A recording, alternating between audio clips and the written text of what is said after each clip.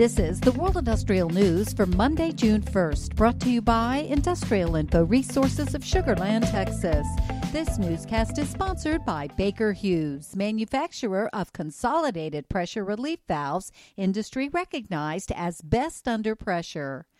While the rate of projects affected by COVID-19 has lessened in recent weeks, Industrial Info is still uncovering those that have been delayed, placed on hold, or otherwise affected.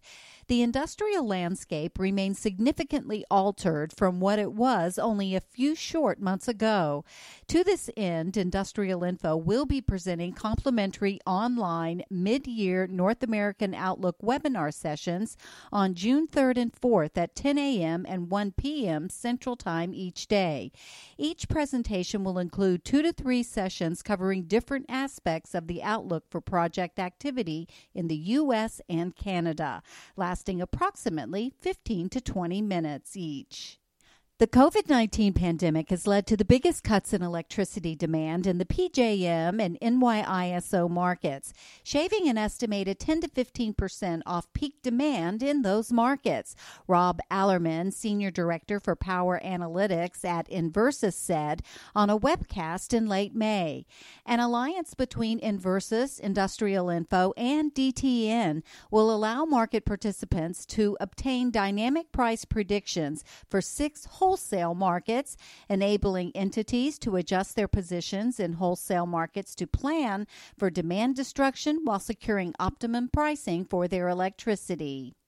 Despite its status as an essential industry, the pharmaceutical and biotech industry has not escaped the effects of COVID-19 pandemic. Across the globe, 565 reported projects representing more than $12 billion have been delayed or put on indefinite hold. Stay-at-home orders appear to be the number one cause as companies scramble to comply and secure the safety of essential workers inside of operational plants. Most of the projects are expected to be revived as better understanding and guidelines for COVID-19 are developed. And Industrial Info is tracking about 170 active distribution center projects valued at more than $6.8 billion in the U.S. and Canada within the food and beverage industry. Distribution center activity remains integral to the food and beverage industry amid the COVID-19 pandemic.